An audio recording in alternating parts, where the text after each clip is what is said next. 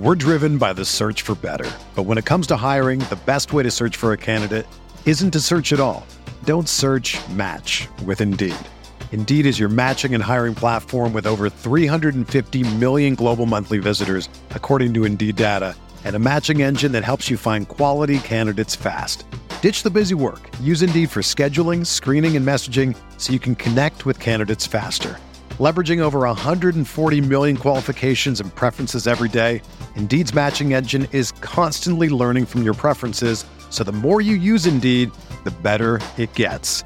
Join more than 3.5 million businesses worldwide that use Indeed to hire great talent fast. And listeners of this show will get a $75 sponsored job credit to get your jobs more visibility at Indeed.com/Blue Wire. Just go to Indeed.com/Blue Wire right now and support our show by saying that you heard about Indeed on this podcast. That's Indeed.com/Blue Wire. Terms and conditions apply. Need to hire? You need Indeed. What's up, y'all? It's Drewski, and I've teamed up with Mountain Dew to produce a hilarious new basketball podcast called The Dew Zone with Drewski. Learn the backstories of your favorite ballers and celebrities like Jamal Murray. Did you have like a favorite team? Was it the Raptors at the time or no? Was the Raptors even started around that time? Come on, bro. I ain't that old, fam. You talking like I'm 50. Taylor Rooks, Asia Wilson, and many more. You won't want to miss this. Listen to The Dew Zone with Drewski on Apple Podcasts, Spotify, and wherever you listen to podcasts.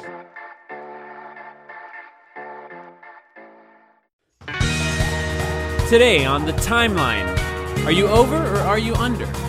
Made up over-unders with Max of the 7 Seconds or Less podcast, and of course, the news. Go!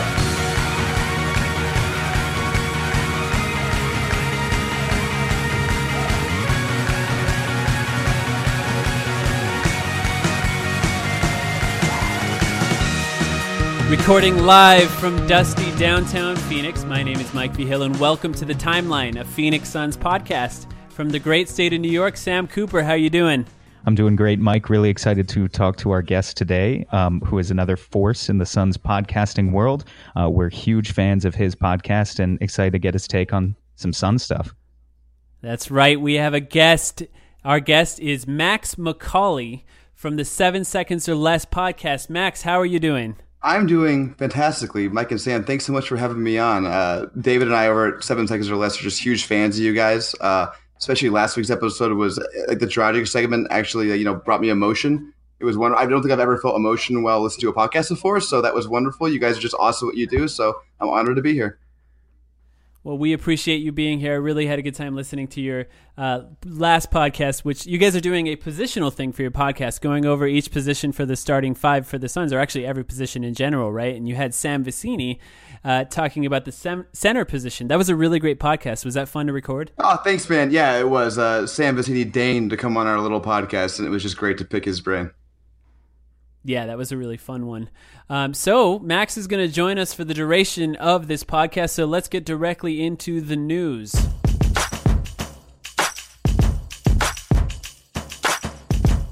All right, first things first.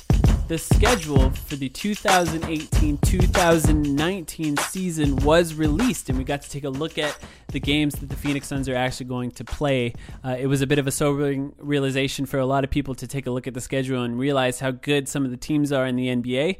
One of the notes, there was only 3 real national TV games, 2 on ESPN, 1 on TNT. Actually, Max, let's start with you. What are your thoughts on the schedule when you looked at it first time? The first time I took a look at it, I was a little bit scared because the first 15 or 16 games are really hard. I think we play San Antonio twice and OKC 3 times, which, not optimal, but maybe it'll be nice to get kind of the kinks worked out early, maybe start off slow and then, ease into December and January where the schedule lightens up and maybe our teams gel a little bit more. Sam, what did you think? Yeah, I mean, what Max has said is completely right. That opening schedule is pretty tough. We play mostly likely playoff teams in the first couple of months. And, I would almost caution Suns fans not to put too much stock in the opening 20 games of the season because just trying to be as much of a realist as possible, I think it might be a rough start for the team, given that we play San Antonio a couple times, OKC 3 times, all sorts of playoff teams really throughout that stretch. It might be hard for this team to click instantly. Now, I know when I looked at the schedule, the first thing I did was look for the first time we play Philadelphia. I just think since the draft night and seeing Embiid talk about Ayton on Twitter, that was the first thing I was looking forward to seeing. Max, what kind of games? What games were you circling when you first looked at the schedule? Yeah, Ayton got him back. Did you see the drawing he had? I loved it. That was so funny. It's my Twitter background now. It was great. Even Embiid liked it, I think. But yeah, it's on my refrigerator. Is it really? Yeah, obviously the Philly game is huge, but I'm also circling all 3 of the OKC games in the first couple of months because I'm really looking forward to seeing DeAndre Ayton go up against somebody with the physicality and sort of just the meanness of Steven Adams. Like, I think it's pretty unlikely that DeAndre Ayton's ever played against someone like Steven Adams before. So I'm excited to see kind of how he starts in game 1 against Adams and how he's playing against him in game 3, whether he can kind of accommodate to it. Yeah, I like that you mentioned sort of watching the progression through them. Sam, did you have any games that stuck out to you when you looked at the schedule? Yeah, I mean, I'd like to throw out the Utah Jazz just as a great storyline, I think, right now in building a Suns-Jazz rivalry. I mean, Devin Booker and DeAndre Ayton versus Donovan Mitchell and Rudy Gobert, that's going to be a lot of fun to watch. I think the Jazz are a much, much, much better team than we are right now, more polished in basically every sense of the word. But I do think there's sort of a fun budding rivalry there, especially between these two fan bases on Twitter. So that'll be fun to watch, and definitely some narratives are going to come out of those games. The other game is game 1. Dallas, we can't forget about that. Oh, absolutely not. That's sort of the Ayton and Doncic game. Now, Max, I know you've been on Doncic's corner. I just have one question for you. When you saw a photo of Doncic's car, did that change your opinion on him at all? That car was something else, wasn't it? I will say it may have changed my opinion a little bit, except for at the same time, I think that's when DeAndre Ayton announced that he has multiple personalities, including Alejandro, like the Latin entertainer. So, it was kind of balancing out.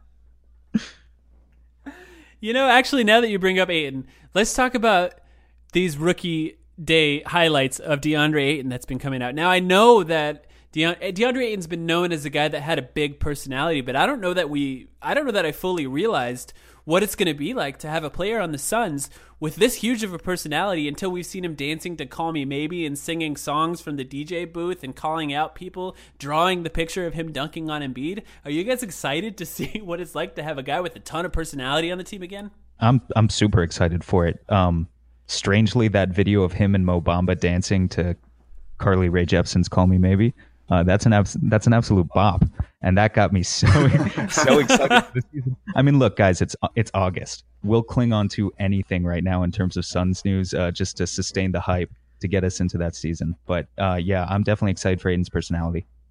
Who among us hasn't danced embarrassingly in the shower to Call Me Maybe? Yeah, I mean, sometimes you just got to live a little. Yeah, it's made for that. I just think, I was aware of Ayton, and I was aware of his personality, and obviously we know his skill set and what he brings on the basketball court, but it didn't fully hit me that the Suns have this massive personality on the team. I know it's obvious to compare him to Embiid. Embiid is this massive personality in Philadelphia. I was just sort of watching that from afar and realizing that that's what we're going to be looking at as Suns fans in these coming years.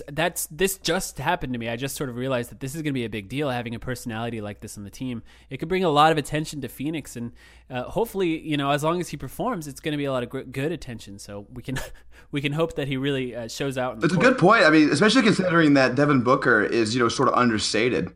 He has a personality, but it's much less being brash in the media and much more just kind of being, I don't know, a jackass in the court. Is that fair to say? Well, Devin Booker's personality on social media has also recently got some attention. So, I'm so glad you brought this up. So, here's a little backstory. We talked a little bit about what we were going to talk about with Max ahead of time, and he hadn't heard this story yet, so I'm really excited to break it down for him. So, Devin Booker, in his Instagram stories, actually recorded a clip of some regular guys like us playing pickup at a gym, and he quoted on top of it, "These dudes that be talking crazy about us on social media." The implication being, these guys can barely play basketball, and they're online on Twitter talking about me and how I play, or not just me, but I think everyone in the NBA is kind of the way he worded it, which I saw before I saw anyone react to it, and I thought, oh, that's kind of funny, because I'm one of those guys that talks about Devin Booker playing basketball online. I didn't take any offense to it. I just thought it was funny. But it was posted on Reddit specifically. It was posted on RNBA on Reddit. And the comments were so angry at Devin Booker. They were talking about how they couldn't believe that he would call out people who were just trying to play basketball, and they were so triggered and so offended by it. Sam, I know you saw this post on Reddit. What did you think about it? It was crazy. I mean, I had the same reaction as you. I just thought it was kind of funny, and then it got blown way out of proportion. So I don't know. It was interesting. Again, it's the off season, and people are sort of latching on to outrage right now. I'm trying to see if I can dig up one specific comment from that thread you just mentioned, because there was some absolute gold in terms of what people were saying about Devin Booker. Well, while you look that up, let me just say just a couple of things about it, and then we'll get Max's opinion on what he thinks about all this. I know it's all new to him, but what I thought was hilarious is so many people were like, how could he talk about how those people play basketball? And yet the very first post about Isaiah Thomas, there are all kinds of comments making fun of how short he was or calling him a child. It's like they can say whatever they want about NBA players online, but as soon as somebody talks about just a regular guy playing basketball on the court, everyone is so offended all of a sudden. It's weird how it doesn't go both ways there. Are you ready? I hope so. I'm gonna read out the comment. We posted this to our Twitter at the Timeline Pod, and then Max will get your take too. But it goes a little something like this. The title of the thread is just Devin Booker. And then the text post reads, "Fuck Devin Booker. He wants to make fun of normal people playing basketball. Why doesn't he pull his head out of his own ass and take a look at his excuse of a basketball team? LOL at any chance of him making an all-star game in the next 5 years. With that defense, that contract will be a cancer in the next 2 years. I guarantee it. Also really dumb as a person. He went on Kimmel a year ago and couldn't answer any of the questions for a trivia game. Just super mentally weak. But then again, they didn't pay him $100 million to do the learning good. So a bit of a extreme reaction there from RNBA, but you know, you get those types of people online. What do you think about all this, Max? I think I have 4 reactions. First, I would love to see a video of that guy while he was typing that out against Devin Booker. That guy sounds like he was red with rage. Number 2, can we just ban the month of August? Can we just get rid of August? I'm so sick of August. I think we need to. If this would have happened in November, this would just not be a story at all.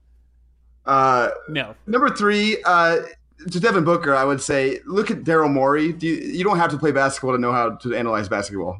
Daryl Morey is the biggest nerd in the world, and he's probably the best GM in the league. And then number 4 is, why do people care what 21-year-olds think? Like, you're okay. Analyze basketball. It doesn't matter if 21-year-old superstar X doesn't value your opinion. So that's my takes on this. I love the take of wanting to see the guy type it out, because I know when he typed the learning good punchline at the end, he probably had the most smug look on his face, like, oh, I really got him. Got him. Oh, yeah. So there was also an article by Danny Chow from The Ringer that said, are we sure Devin Booker is a franchise player? And let me just say a couple things about that first off. Log boys. I hate this are we sure thing, because the article was actually a really well-balanced article. I thought it brought up a lot of good points, but the whole premise of saying, are we sure, before any article, the implication is that they're trying to piss you off. It's clickbaity, and it made me click on it to read it. And I will say I was ready to be really mad when I read it and kind of get pissed off at Danny Chow, but it was a pretty well-balanced article. Did you guys see that? Max, did you read that? I did. I agree with your take on it. I thought the title was, clickbaity, and the actual article was fine. If it may be a little bit repetitive of what everybody says about Devin Booker, but still fine. But it's worth remembering that, first of all, writers don't pick their own title, so can't blame Danny Chow for that title. Very good. And I also don't really blame The Ringer for making clickbaity titles. It's just kind of how we are these days, Yeah, I basically agree with that. I was going to say the same exact thing as Max in terms of blame the editor, not Danny Chow. I thought Danny Chow did a good job with this piece, giving the Suns a little bit more national coverage. Doesn't really, portray Booker in a positive light, but opens up all the possibilities. I mean, he basically says that this guy is 21. As you were saying, Max, nothing new really written here to Suns fans that would be particularly interesting, I don't think. I think Suns fans just like to see when the Suns are covered by any national writer whatsoever and see sort of what the buzz about the team is. But at this point, I think, if Devin Booker wants to get rid of his contingent of doubters, it's just He has to play well this season. The Suns need to actually start winning some games. It really doesn't matter how efficient he is on offense, because we've already seen him be an above average efficient player offensively, and people still sort of call him a chucker sometimes just because the Suns were a really bad team. So really at the end of the day, it's all going to come down to winning. Yeah, that's part of why I want to ban August. Let's just skip to November and make our Devin Booker takes then. Well, you know what? We're going to have to make one now, because I got to ask you guys, is Devin Booker a franchise player? Yes. Mm-hmm. I say yes. Definitely yes. All right. Unequivocally, All right, Danny yes. Chow. You could have just asked us, and the article would have been way easier to write. All right, I got a call for an ISO real quick, because I have something that I didn't tell you guys about that I want to bring up. Now, there are a couple more news items. They're small stuff. Isaiah Cannon was signed for the team.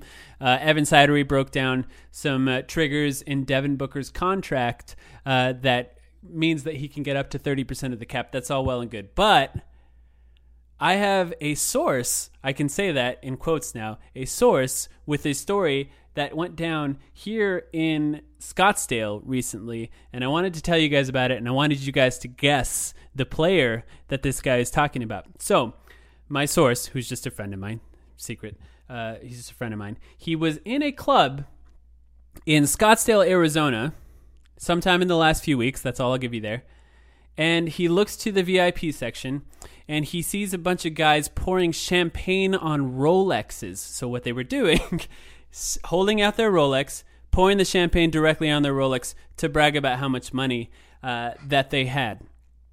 They got extremely rowdy. They were really into it, had a great time that night. There's a possibility that the NBA player that I'm speaking of may have gotten mad when they shut down the bar and he wasn't served any more drinks.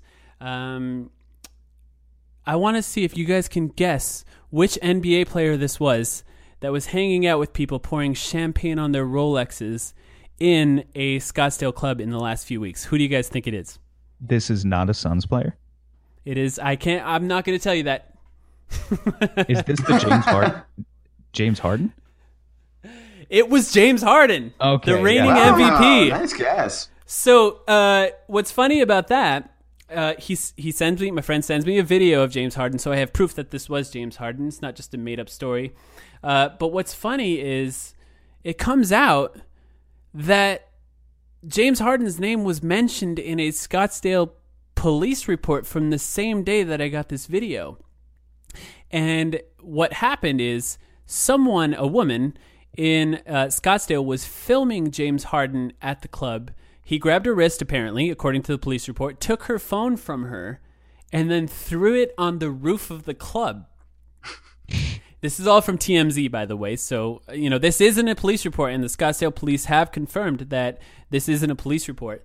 And apparently the woman climbed on the roof, which is my favorite part of the story, climbed on the roof to retrieve her phone. But before James Harden threw the phone on the roof, he deleted the footage of him doing whatever he was doing at the club beforehand. What's funny about that is I have a video of him in my phone, so I wonder if he ever meets me, if he'll throw my phone on the roof. Did you guys see the story about James Harden?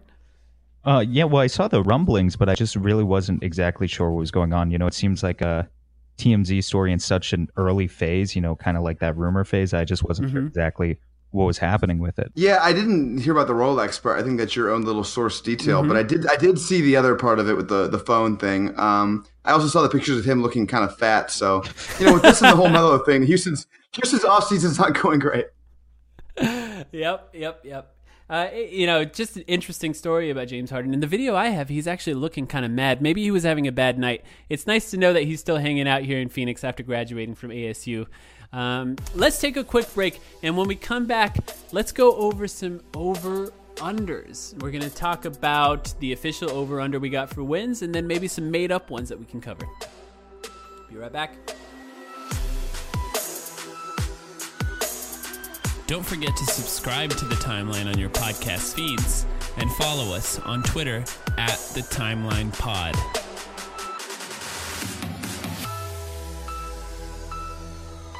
All right, welcome back to The Timeline. All right, we have some over-unders. So recently, the Las Vegas sports book, one of the sports books in Las Vegas, released, I believe it is MGM, released their over-under win totals for the entire league. And of course, as Suns fans, all we did was go and look for the Phoenix Suns in there.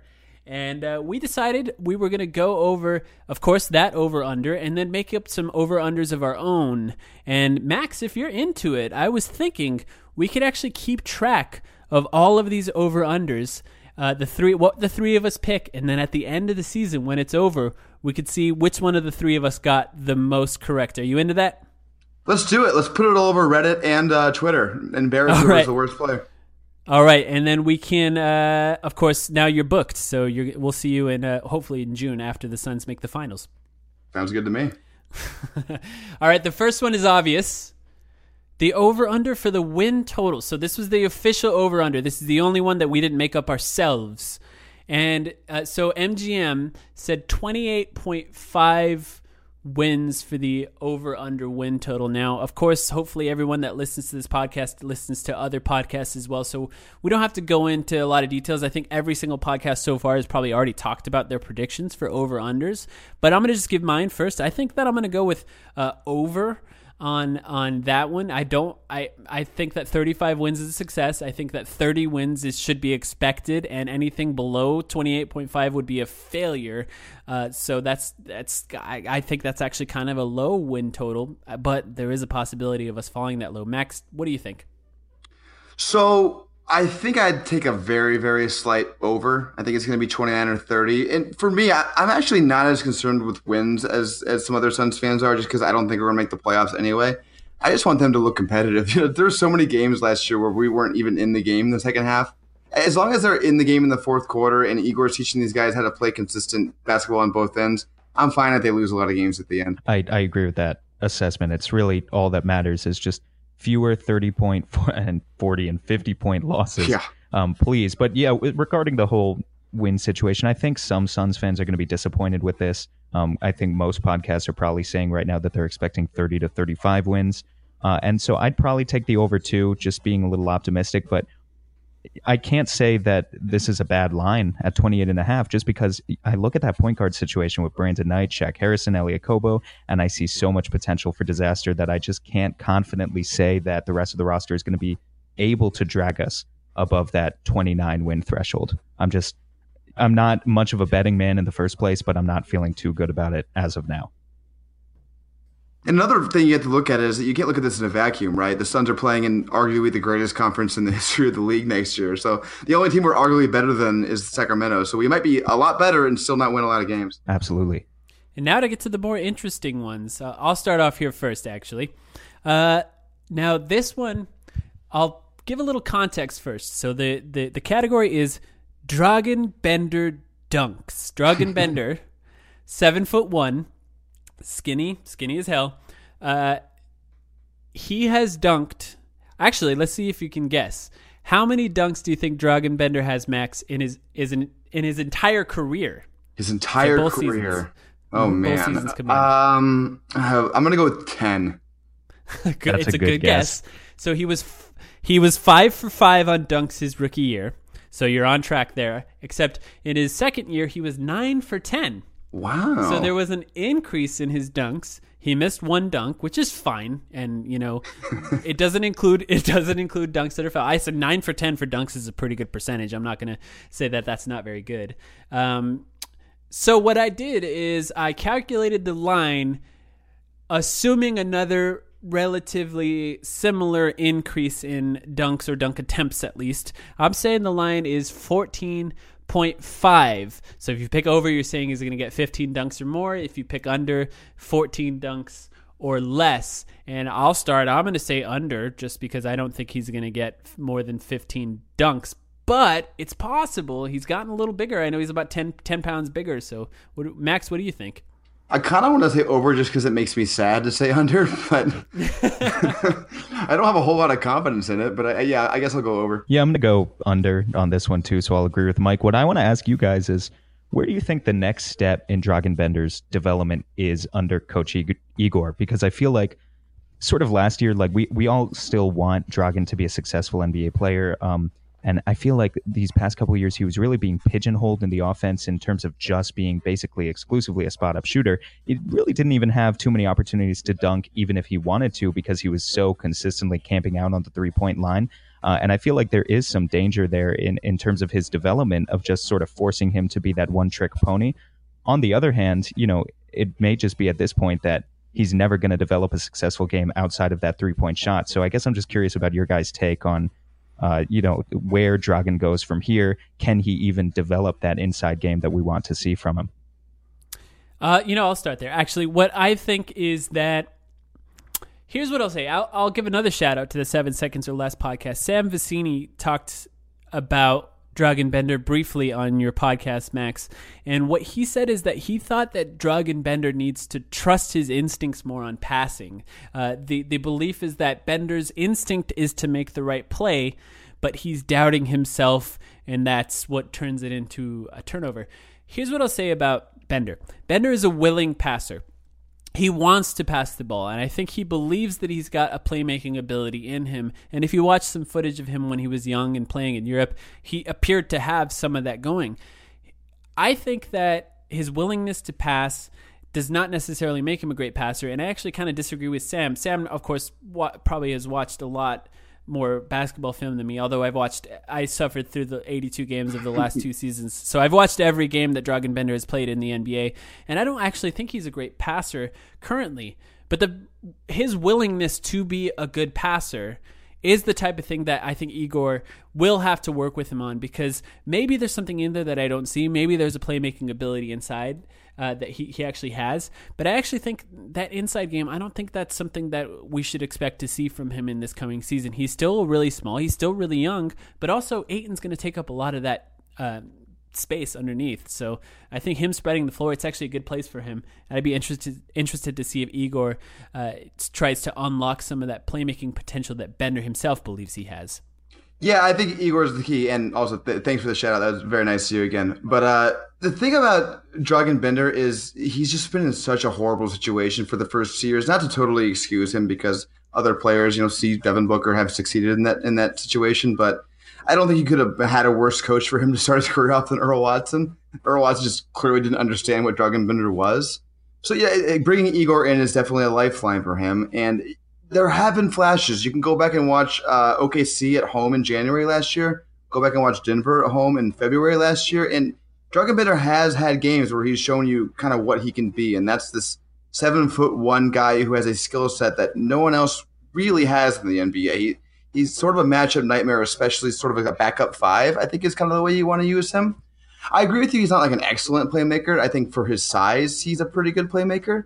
So I would like to see them get him more involved as maybe a backup 5 when Ayton's not on the floor, and see if you can run the offense through him a little bit and see if Igor can be a little more creative with him. Because to go back to Sam's point, he's been far too often just shoved in the corner and just been a floor spacer who's just sort of an average 3-point shooter. And if you're really going to unlock him as sort of his ultimate, destiny is maybe like an elite role player, you're just going to have to get him more involved in the offense. You can't just stick him in a corner. So we'll see. It's a big year for him. Yeah, definitely. Moving on to this next over-under, I think we can't talk about Dragan Bender and then just gloss over Marquise Chris, and particularly Marquise Chris's weaknesses. So I want to talk about Marquise Chris and technical fouls. Marquise Chris, for context, again, had 9 technical fouls last season. He had 11 in his rookie season and was top 10 in the NBA as a rookie. Keep in mind, he was playing like 20 minutes per game, and was 16th in the NBA in technical fouls last season. I'm setting the over-under here at 10, right in the middle of what he did these past 2 years. Max, we'll start with you. How well do you think, well, first of all, do you take the over-under here? And how well do you think Marquise Chris can start to keep his temper under control a little bit, not let his emotions get the best of him? You know what? I'm optimistic here. I think I'm going to go the under. And the reason why is it seems like he was going through some stuff last year. If you remember, I don't remember if it was January or February, but remember when he had like some sort of like after game snafu where he ended up getting suspended for a game or so? Oh, yeah. Mm-hmm. It seemed like he was going through some stuff, and I think he might have smoothed that out. This summer has been really encouraging. A lot of social media posts from the Suns and from him have shown him in much better shape. Looks like he may have be in a better place mentally almost. So I'm optimistic that he's going to come into this season with a better mindset. And again, everyone talks about how Igor is going to help Bender. I think Igor is also going to help Chris. Those guys just need to be in a better situation.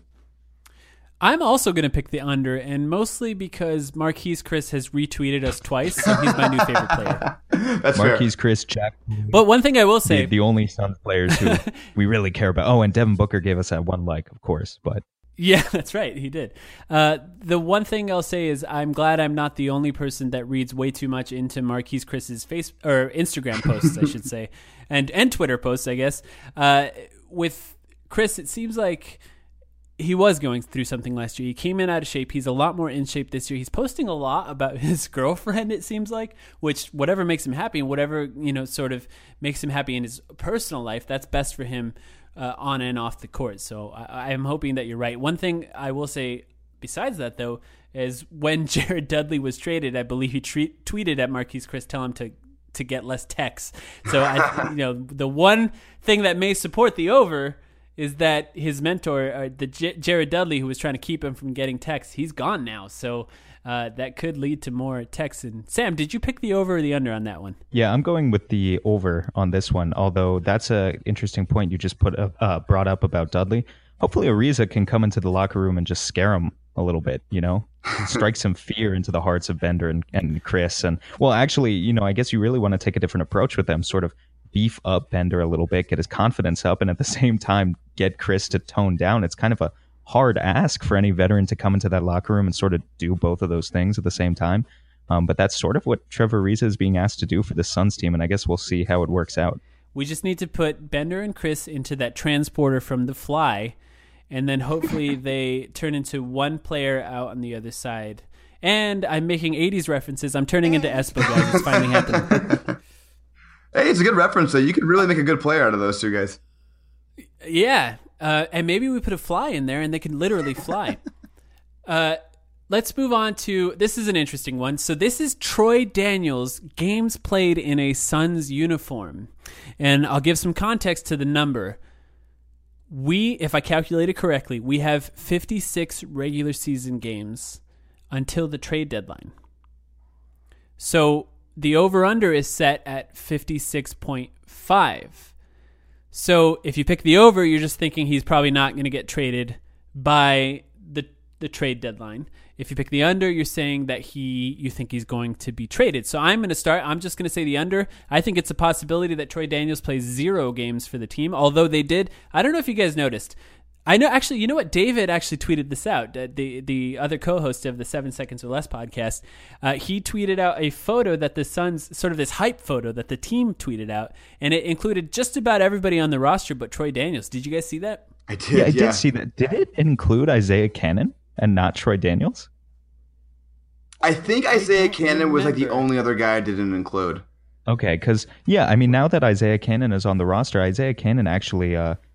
It's kind of interesting because Cannon's played 5 seasons in the NBA, which means he's not eligible for one of those two-way contracts because we still have a two-way contract spot technically left open. So we may have to make some decisions about guaranteed contracts before the season comes about, if we were really impressed with Isaiah Cannon and wanted to keep him, I think that would mean at this point we'd have to either boot out Shaq Harrison, which is something I'm really opposed to, or Troy Daniels. And even if Troy Daniels makes the final roster, I think there's a really good chance that he's not in the regular rotation this season just because of the glut of wings that, we've all been talking about throughout the summer, and the potential of guys like Josh Jackson, Mikal Bridges, maybe even playing, occasional spot minutes at the 2 behind Devin Booker. So overall, this is an easy under for me on the Troy Daniels games played. I'm totally with you. Full disclosure, I am not a Troy Daniels fan. The guy can shoot the lights out, no doubt. Great shooter. That's literally all he can do, though. He has no other skills. He's a worse defender than Booker. You're right. But look, he made Suns basketball maybe slightly more watchable last season. I mean, not really, but slightly, if that makes sense. Well, the problem was we wanted to lose last season, and he was going to these runs in third quarters where he hit like 5 threes. Yeah, he was sort of scaring us a little bit, but yeah, I think it was good. It was good for Devin Booker to play with a backcourt partner that was able to actually hit some shots. Yeah. I mean, it'll be hopefully more like it could be this season, whether that be Knight or whoever else, if Devin Booker plays any time at point guard. The one thing I want to bring up before we move on to the other one is today the Suns released some backgrounds for phones with the season on it, and the number 1A photo on their tweet. Guess which player it was? Troy Daniels. Oh, really? Was it really? Guess I should have guessed. It was. So there was four photos, and you know how Twitter works. The first photo you put is like the largest photo, and the next three photos are sort of small photos to the right side. And the 1A, the largest photo, Troy Daniels. I think they realized that they left him off a little late, and they were like, They either realized or they got a little phone call from his agent. Yeah, that may have been it. So initially I thought when that first tweet that David pointed out that Troy Daniels wasn't on it, I thought, okay, well, maybe this is a sign that he's not going to be on the team later. And then, of course, today they tweeted that other thing out, which gave him that prime spot, which I thought, even without the other thing happening, putting Troy Daniels as... Who's going to have a picture of Troy Daniels as the background on their phone besides maybe his mom or his cousins or something? I mean, if he comes on this podcast, I'll do it. Yep, that's true. I'm sure after this conversation, he'll be happy to come on. All right, let's move Okay, on. moving on. Max, I have to start with you here because I know this is a huge point of contention between you and David and made for some really entertaining discussion. TJ Warren games started, and we're setting the over-under at 41. Obviously, there's a bunch of options here. You could start TJ, you could start Josh Jackson at small forward, you could even maybe start Mikal Bridges, depending on how well he plays, and I know that's something that you've advocated for. I know that you have a sort of strong opinion on this, and so I think I know what you're going to answer, but do you take the over-under on TJ starting 41 games? I'm going to take the under. Not just because I don't want TJ to start, which I as you alluded to, I very much don't. But also because I just don't think he's going to. I think the team is it's more tied to Josh Jackson than any of these guys, right? They need Josh Jackson to be good. And I think the best way at this point to make Josh Jackson sort of start to get towards being a better player. And I know Suns fans were really happy with the end of the season last year. And it was really encouraging. A lot of those games, like the 36 points against Golden State, very encouraging. He started to look like, kind of what we drafted at number 4, but still very inefficient. Still the shot selections, piss poor, I guess is the only way I can really put it. Summer League wasn't that encouraging, sort of the same thing. I think they're going to want to get him playing more like he was playing at Kansas when he was the third banana, next to Frank Mason and Devontae Graham, I think it was. Sort of being a tertiary playmaker, somebody who, shoots open threes, who can, finish other people's playmaking. I think that's where Josh Jackson should be right now with Booker and Ayton in the starting lineup. As you alluded, I'd probably start Mikal Bridges. I don't really see them doing that just because, as David points out, I think he makes a good point that I'm not sure they want to start that many rookies. I think they're really going to try to be a little bit better, especially early on. And I think that, starting rookies is kind of a sketchy way to go about that. And then my last point I'll make on this, then I'll let Mike get to this, is that TJ Warren he's going to be kind of needed in the backup unit, right? Because who else is really going to be able to score at volume on the bench besides Troy Daniels? Yeah. I guess we can just have Troy Daniels gone. But Troy Daniels and TJ Warren actually be kind of nice together, right? Because Troy Daniels can kind of space the floor for him, so that actually might kind of work out. Yeah, yin and yang. I mean, neither of them will pass to each other, but if you give them a good point guard, find them in their spots for sure. I'm gonna go with over.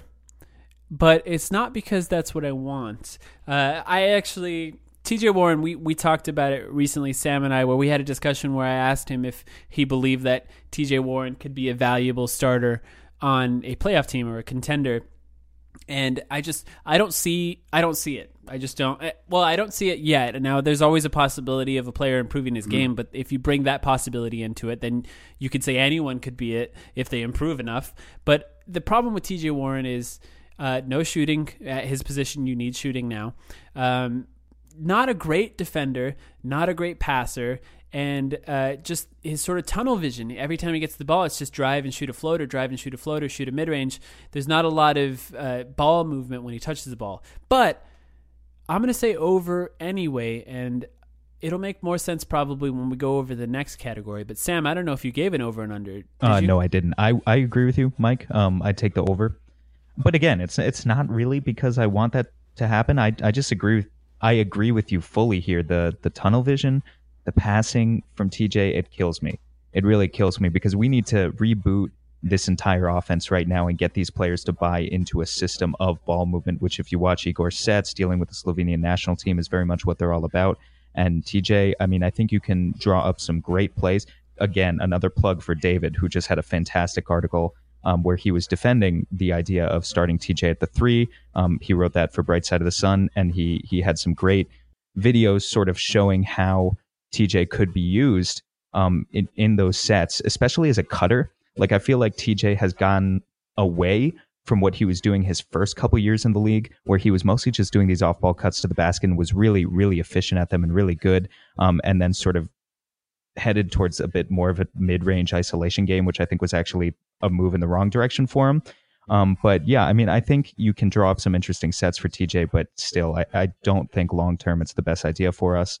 And I would hope that Josh Jackson overtakes him in the starting lineup eventually. I just don't know if it's going to be within the first 41 games of the season.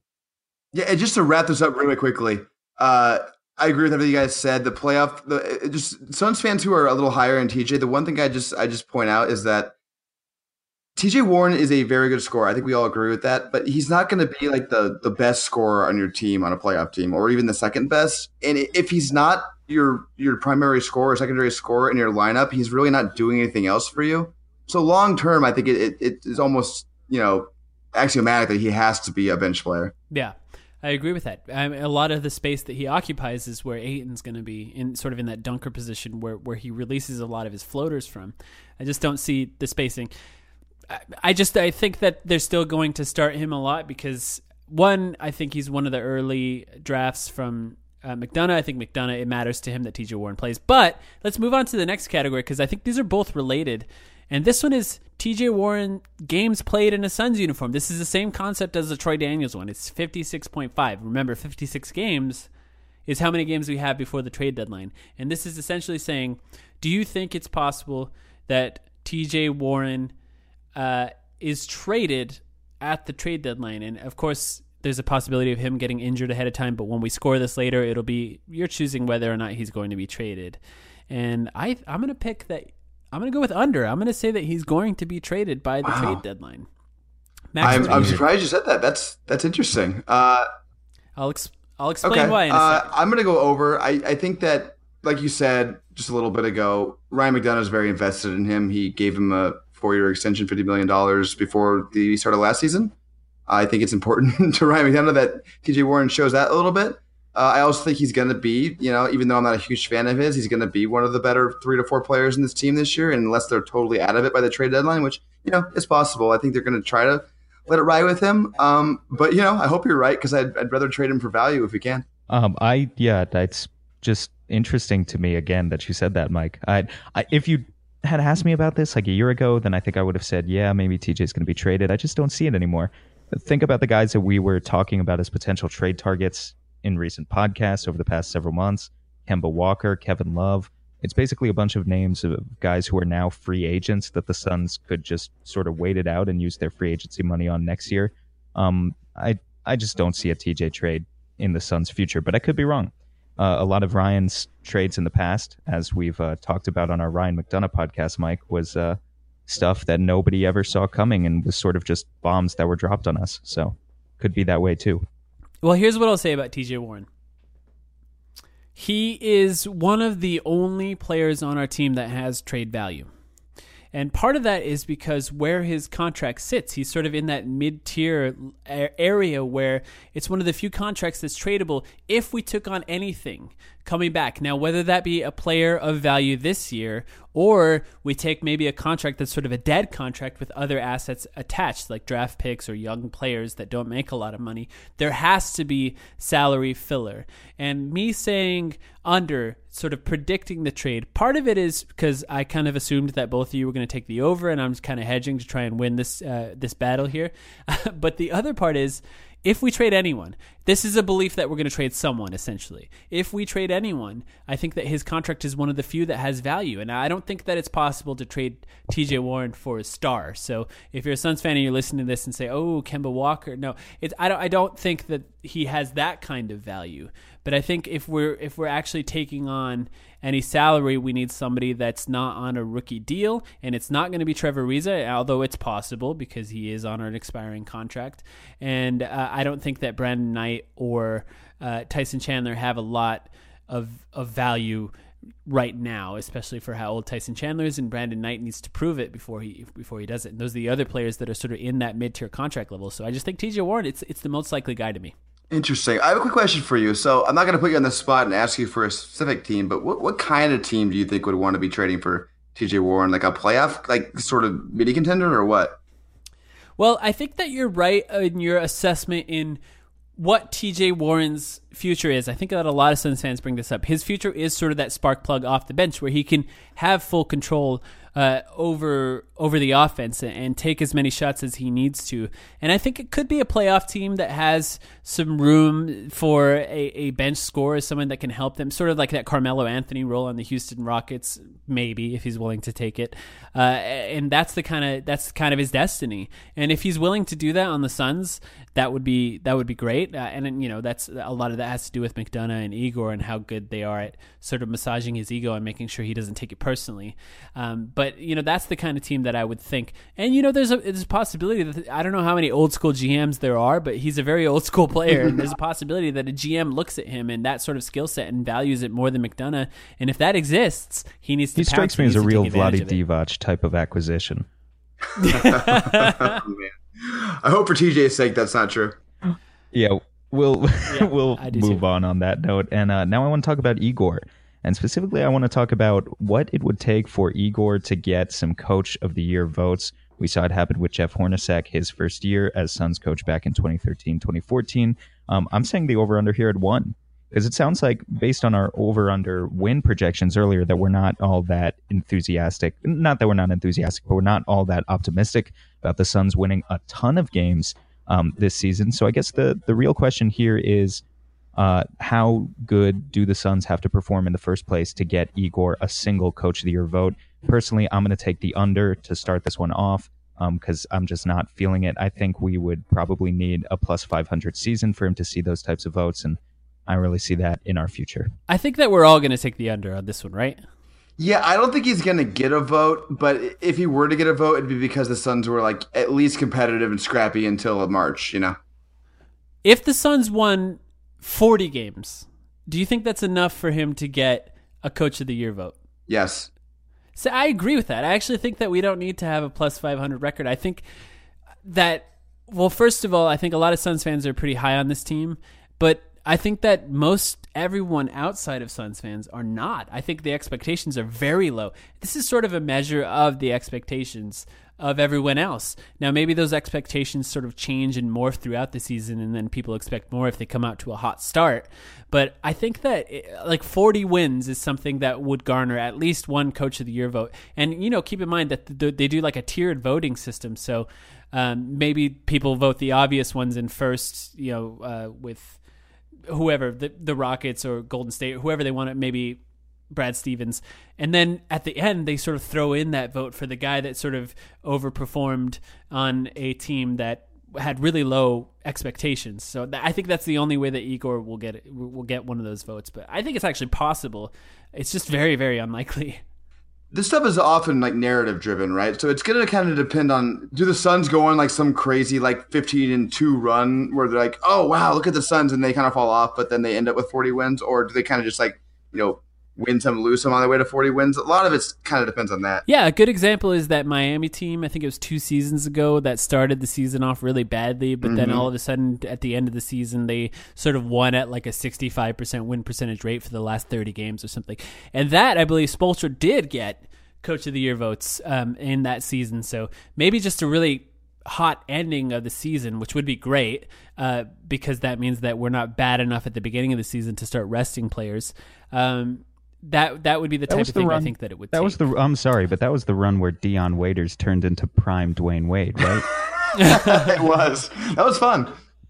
I'm on Team Dion. Any guy that's willing to take that kind of shot that he does at the end of the shot clock, and he made a few of them, so enough to win some games. I'm on that island, if you will. Now this one. This is Dragan Bender. Back to Dragan Bender, 3-point percentage. We have two. Actually, let's do these together. Dragan Bender and TJ Warren, 3-point percentage. Here's where the expectations change when talking about these two guys. Dragan Bender's rookie season, he shot 27.7% from three. Everyone knew that wasn't his future as a shooter. That was just his first season. He had the jitters. He wasn't ready for it yet. And the three-point line is a little further than he's used to. His second season, he shot 36.6% from the three-point line. Obviously improved. And the expectation for Dragan Bender is that he's going to improve. So I'm setting the over-under on that one at 38.5%. So it's about a 2% increase and a pretty high percentage for Dragan Bender for this season. And I'll start and then we'll loop around to the TJ Warren one, but I'm going to say over because I just believe that the spacing that DeAndre Ayton's going to provide will help to increase our shooting percentage sort of across the board. Max, what do you think? I really, really hope you're right, Mike. That'd make me very happy. Man, so I didn't love what I saw from him in Summer League. The shot still is it's flat at times. Mm-hmm. He's a natural and somewhat confident shooter, but it seems like weirdly his arc kind of varies on his shot. Sometimes it looks nice, sometimes it's a little flat. Like you said, I mean, he made a big jump from his rookie to sophomore year. I think you're right on the right over-under here. I'm going to go slightly under, maybe 38%, but I hope you're right. That would still be pretty good. It would be great, yeah. Yeah. I'm just going to go over, and I'll spoil my TJ one too. I'll go over on both. I want to be a little more optimistic here, and you can basically set it up like some sort of logic proof. The Suns add more shooters. Shooters create spacing. Spacing creates open looks for everybody. Open looks leads to the three-point shooters raising their three-point percentages. So I don't know. I mean, I think the looks that we're going to get on offense drawn up by Igor are just going to be better. I'd like to believe that Dragan Bender can shoot 40% from three. It would make me very happy, especially because at this point that's his one big skill to fall back on. Yes, I agree with that. It'd be great if he increased it. I did set that one kind of high. I wanted to be kind of optimistic on that one. I think that's his skill. A funny thing about Bender's shot, how flat it is, it's the complete opposite of Josh Jackson. Josh Jackson's problem is like this overarching, insane rainbow shot. And then maybe we can put them into that transporter machine as well. Now, the TJ Warren one, so Sam spoiled his. There is an interesting journey of the TJ Warren three-point shot. I did not realize that he had a season where he shot 40% from three. So his rookie season, 23%. His second season, 40%. And then 26% in his third season, followed by 22% in this previous season. So his worst shooting three-point season was last season. So I set this one kind of high because the spacing and just sort of what Sam just talked about, I set it at 29.5%. Now, this is a weird one because we've seen that he has the rare season where he can all of a sudden shoot a really high percentage. Now, I think that what we pick in this one is probably going to be correlated to how we felt about what his starts. So I'm going to pick the under. I just don't think that he's going to shoot that well. Max, what do you think? Yeah, I'm going to go under. That one season, that was nice, although I will point out it was like 50 games I think he played, and he was only shooting like 1.5 per game, so it wasn't a huge amount, so it was a pretty small sample size.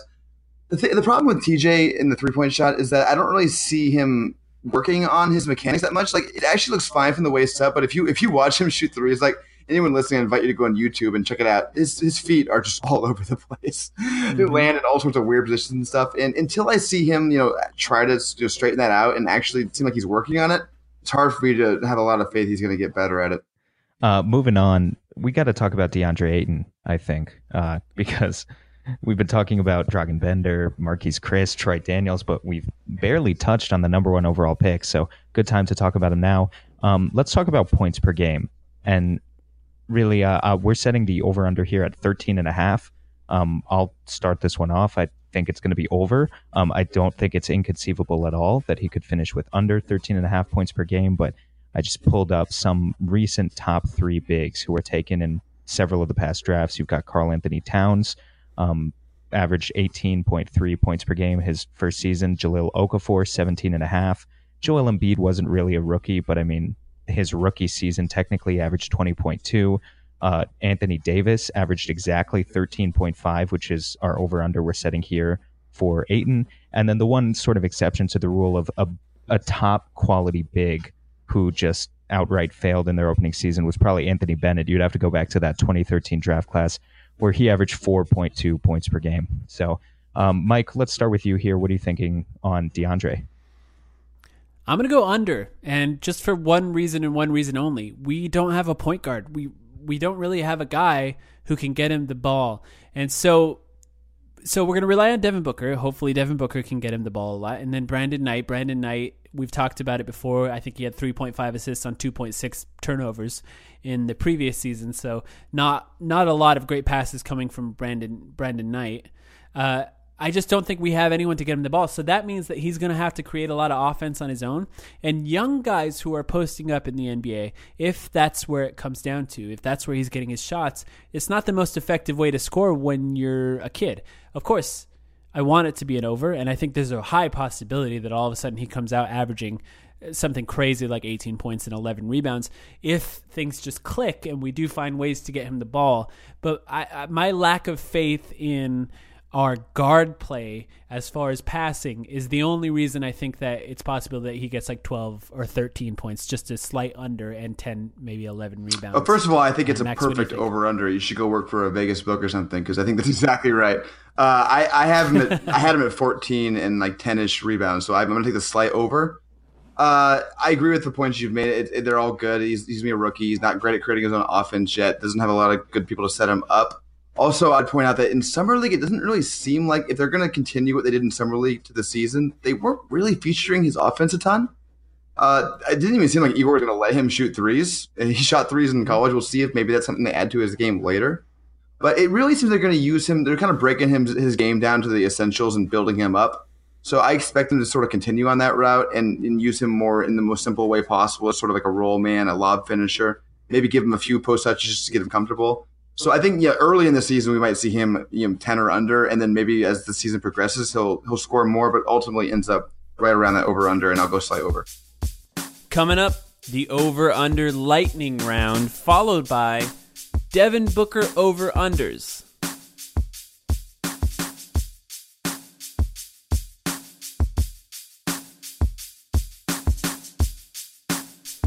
All right, here we go. The lightning round. Let's fly through some, and then we'll get to the Devin Booker ones. If we're ready, here we go.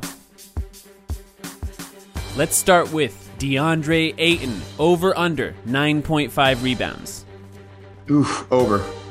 Sam? Got to go under. All right, I like that. Mikal Bridges starts. We have a bunch of wings. I set this at 9.5, so if you're picking over, you're going to say he's going to start 10 games or more. If you're picking under, you're going to say 9 games or under. I'm going to say under. Max, what do you think? Emphatic over. Ooh, I like that. I love Mikal Bridges as a prospect, but unless there are injuries, emphatic under. Ooh. All right. This is an interesting one. Another rookie, Elie Okobo minutes played. I set it at Shaq Harrison's minutes from last year, which was 16.7 minutes per game, higher than I expected for what Shaq Harrison played. I'm going to say under 16.7 minutes. Max, what do you think? Under. Sam? Yeah, I think we're all in agreement on this one. I just don't really see the opportunity for him in his first season. Well, that's my bad. I could have picked a better number for that one, actually. Here's an interesting one. DeAndre Ayton, Rookie of the Year, first place votes. There were 101 voters last season. Ben Simmons got 90 first place votes, and Donovan Mitchell got 11 first place votes. This is a better class than last year, and I'm saying half, 50.5. Will more than half of the voters vote for DeAndre Ayton Rookie of the Year, or will less than that? I'm going to say over. I think he's going to win Rookie of the Year. Max, what do you think? That's a fun one. People are going to hate me, but I'm going to say under. Luka's going to win. All right. Even with but that, Max, even Luka doesn't think he's going to win. Did you see that? I did see that. It's because he's just so humble. It's part of his whole playmaking thing. He drives a bright, shiny blue Porsche. I'm not sure how humble he is. Sam, what do you think? I'm going to go with over and agree with you, Mike. Okay. Sorry, Max. That's okay. Okay, this is four more, and then let's get to some Devin Booker ones. We can break down a little more. Brandon Knight, games started. And I'm setting this at half the season, 41 games. Do you think Brandon Knight will start more or less than half the season? I'm actually going to go under on this one. Over. I think the whole season if he's healthy. All right, Sam. I know we're trying to fly through it, but it's just crazy to me that you would take, like, what? You think Shaq Harrison is going to take his starting spot, or you think there's going to be a trade? I'm glad you asked. He's coming back from a serious injury, so I think there's a possibility that maybe he doesn't start the entire season. And 2, he's not that good. I know. I think he's going to play poorly, and I'm going to watch it anyway. I'm taking over. All right. I will say I have it on good authority that the team loves Shaq Harrison, so just throw it out there. We do too. This is a Shaq Harrison podcast, so I'm rooting for that. Okay, here's another interesting one. Mikal Bridges' 3-point percentage in his rookie year. Klay Thompson shot 41.4% in his rookie season. Mikal shot 43.5% in his final college season, and 39% and 30% in his previous seasons, improved every year. And I set the over-under at 39.5% for Mikal Bridges' 3-point percentage, and I'm going to go over because I love Mikal Bridges. I'm not going to say under. I love that guy. Over. All right. I love that guy too. I'm going to go slight under just to try to be realistic. Yeah. You can't be mad at 38-39% No. if he hits the slight Not at under all. there. He's still going to bring the spacing. Not for a rookie. How amazing is it that Klay Thompson shot 41.4% in his rookie season from 3? Incredible. He's not human, man. Okay, Josh Jackson, field goal percentage. 41.7% in his rookie season. I set the over-under at 44% for this coming season, which would be a pretty huge improvement. And I'm going to say under because of Summer League. Max, what do you think? You know what? I think he's going to start a lot. I think Igor's going to rein him in. I know I'm not supposed to analyze this. Sorry. I'm going to go over. It's like the 7-second segment. Yeah. We always We haven't brought that up yet. Oh, yeah, I forgot I have to answer something. See? Already failing again. I'm going to go with the over. But that might be a little optimistic, but I will go over. All right. And the last one before the Devin Booker ones. Tyson Chandler games played. Tyson Chandler has averaged 53 games played per season on the Suns. It's gone down every season, 60, 47, and 46.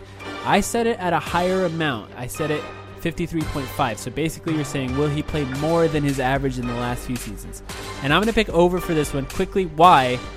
I think the Suns are going to be trying to win this season, and it's less likely that they're going to sit him at the end of the season. So I'm going to say over on 53.5 games played for Tyson Chandler. Max, what do you think?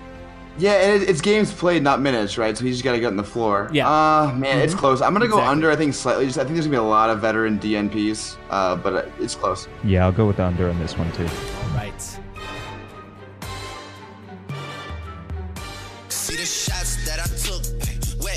Now for the man, Devin Booker. All right, I have a couple of interesting ones here. Devin Booker, high-scoring game. So the most points he'll score in a game this season. So last season 100. last season was 46, and then he had a 43-point game, a 40-point game, and those are the only games he scored in the 40s last season.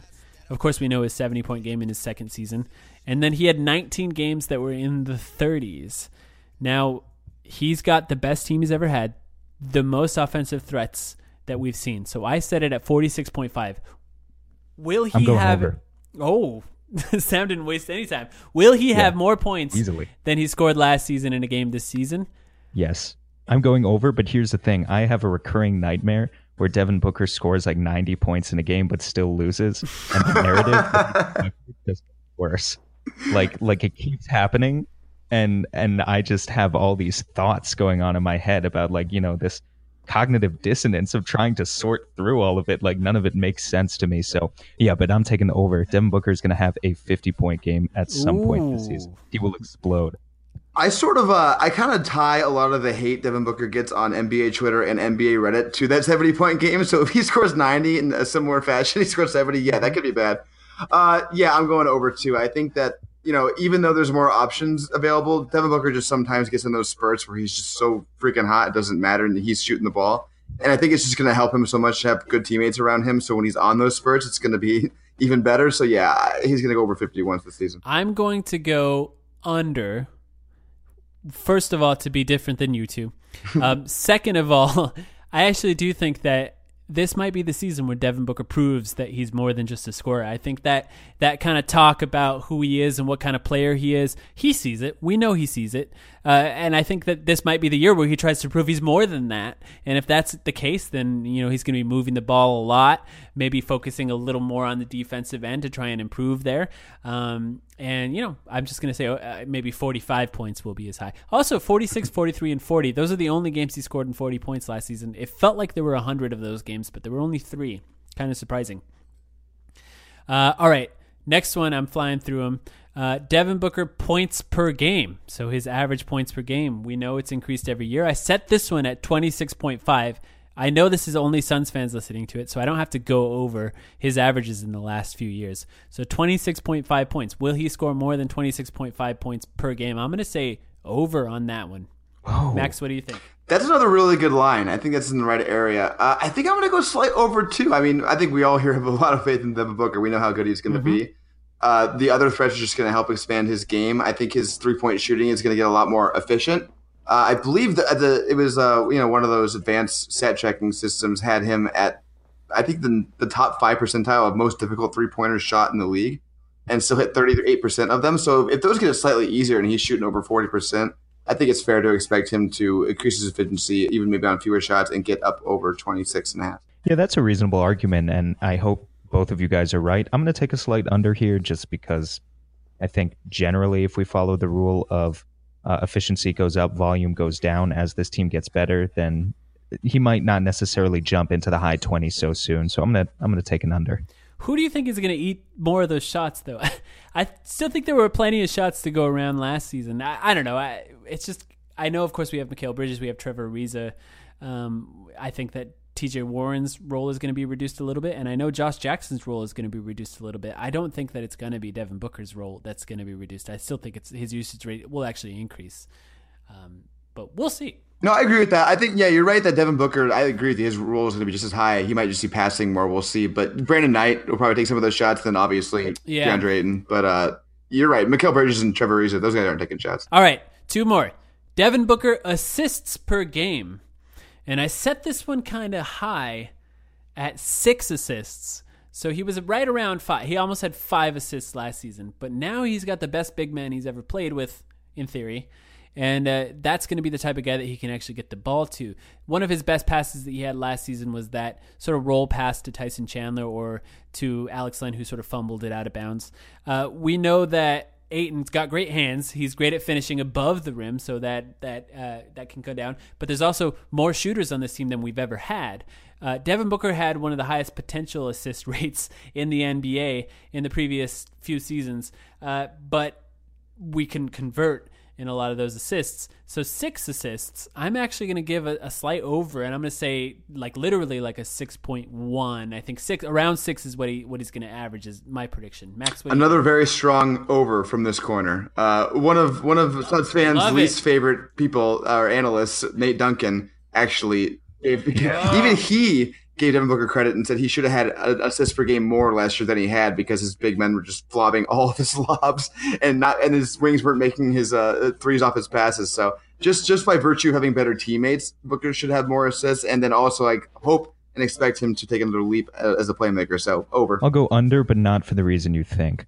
Devin Booker will lead the Suns to so many blowout wins this upcoming season that it'll be like Steph Curry syndrome. He'll only play 25 minutes a game, and so he just the raw averages won't even be there, but the per 36 numbers, those will be crazy. I love it. I love it. See you guys in the finals. This is an interesting one, and the last one. Devin Booker's starts at point guard. How many games will Devin Booker start at point guard? And this is 1. I set the line at 1. Do you think Devin Booker will start at point guard more than one time this season? And I'm going to give an over because that's what I want. I think Devin Booker needs to start at point guard at some point during this season. And we need to run a lineup of some sort of combination of Mikal Bridges, Josh Jackson, Trevor Ariza, and Davon Reed in those wing positions and just roll with it.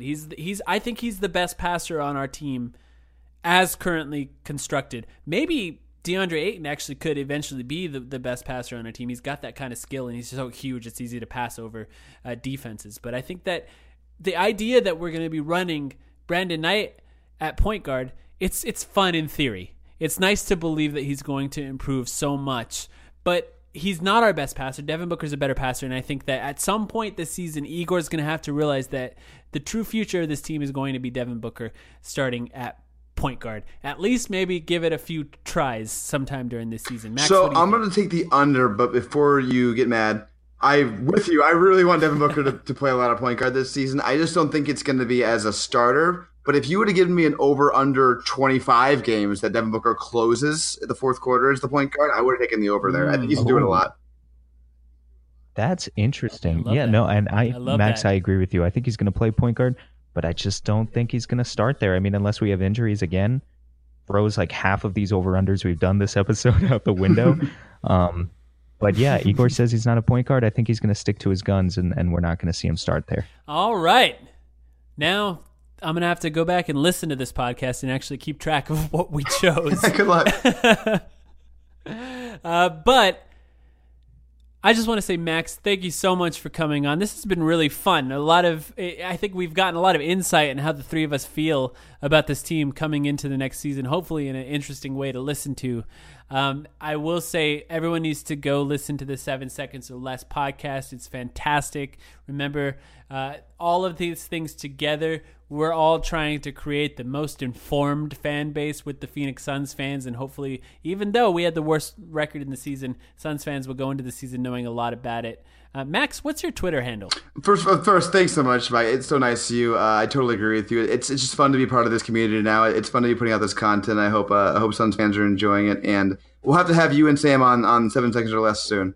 My Twitter handle is @MaxMCC11. Please give me a follow if you could. Thanks so much. All right, Sam, you got anything to add here at the No, end? I just want to reiterate what you just said. 7 Seconds or Less, guys. Seriously, follow it. It's great. Max, you and David are both two seriously knowledgeable guys with a ton of chemistry. And I have a sneaking suspicion that we do share a lot of the same listeners based on the same handful of people that interact with both of us on Twitter. But for those of our listeners who somehow do not know of their podcast yet, definitely go follow them because they're doing a great job. Yeah, it's not a zero-sum game. Listen to both of us. There's room for everyone. Last thing, thank you to everyone who listened to our last episode about the 2009-2010 Suns team. It took a lot of work. It was super fun to make, and we really appreciate all the nice things that people are saying online. Don't forget to follow us at the Timeline Pod, and go ahead and tweet at us and tell Sam that he needs to create a Twitter account. I forgot again. Has it been another week? Join us, Sam. Yeah, I'll join you. Expect that sometime in the future. Thanks for listening.